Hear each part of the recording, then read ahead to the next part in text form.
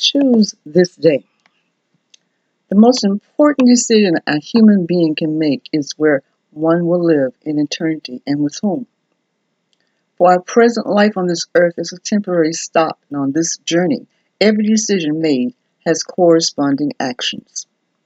God's grace and mercy serves and protects us, saves and protects us as we daily grow either closer or further away from Him. It gives one an opportunity to repent when one discovers their choices or decisions had led them off the path originally carved out for them since the beginning of time. Yes, our life's journey is composed of daily steps towards our growth and development, both in the natural and spiritual. Day by day, we discover one is seeking that more and more elements and components of our life cycle were already designed and occurs without any thought or decision. Thank God, for if we were left on our own, we would miss a breath, skip a heartbeat, forget to lift our arm, move our leg, and never make it out of the bed because we could not coordinate every system in our physical body to move in unison.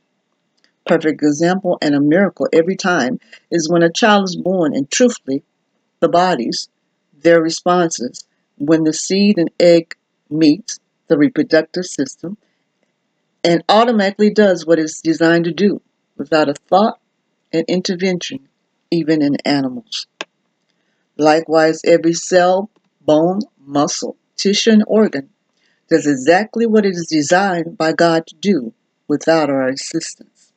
However, with our five senses, what we see, hear, touch, smell, and taste shapes and molds our database, which is our soul, our minds and our thoughts, our emotions, and will influence what we think, speak, and how we behave in our daily lives as we grow and develop. We human beings mistakenly believe our own intelligence and experiences make us who we are and ignore God, who is creator of all things, including us. Our choices, our will, are not automatic. We make them many times a day based on what is in our database and what one believes at that moment. Every choice has a consequence or produces a product or fruit, good or bad. God gives us free will to choose, including the choice of returning back to Him, like a prodigal son, or to choose to spend eternity with his enemy, the liar, deceiver, and ruler of darkness. By not choosing, one has made a choice. Choose God by receiving His dear Son, who's already left a path to follow and grow up in Christ, for He is the example to follow. Seek and choose Him, God through Jesus Christ, for there is only one way to God. It's not by works you are saved, it is by grace.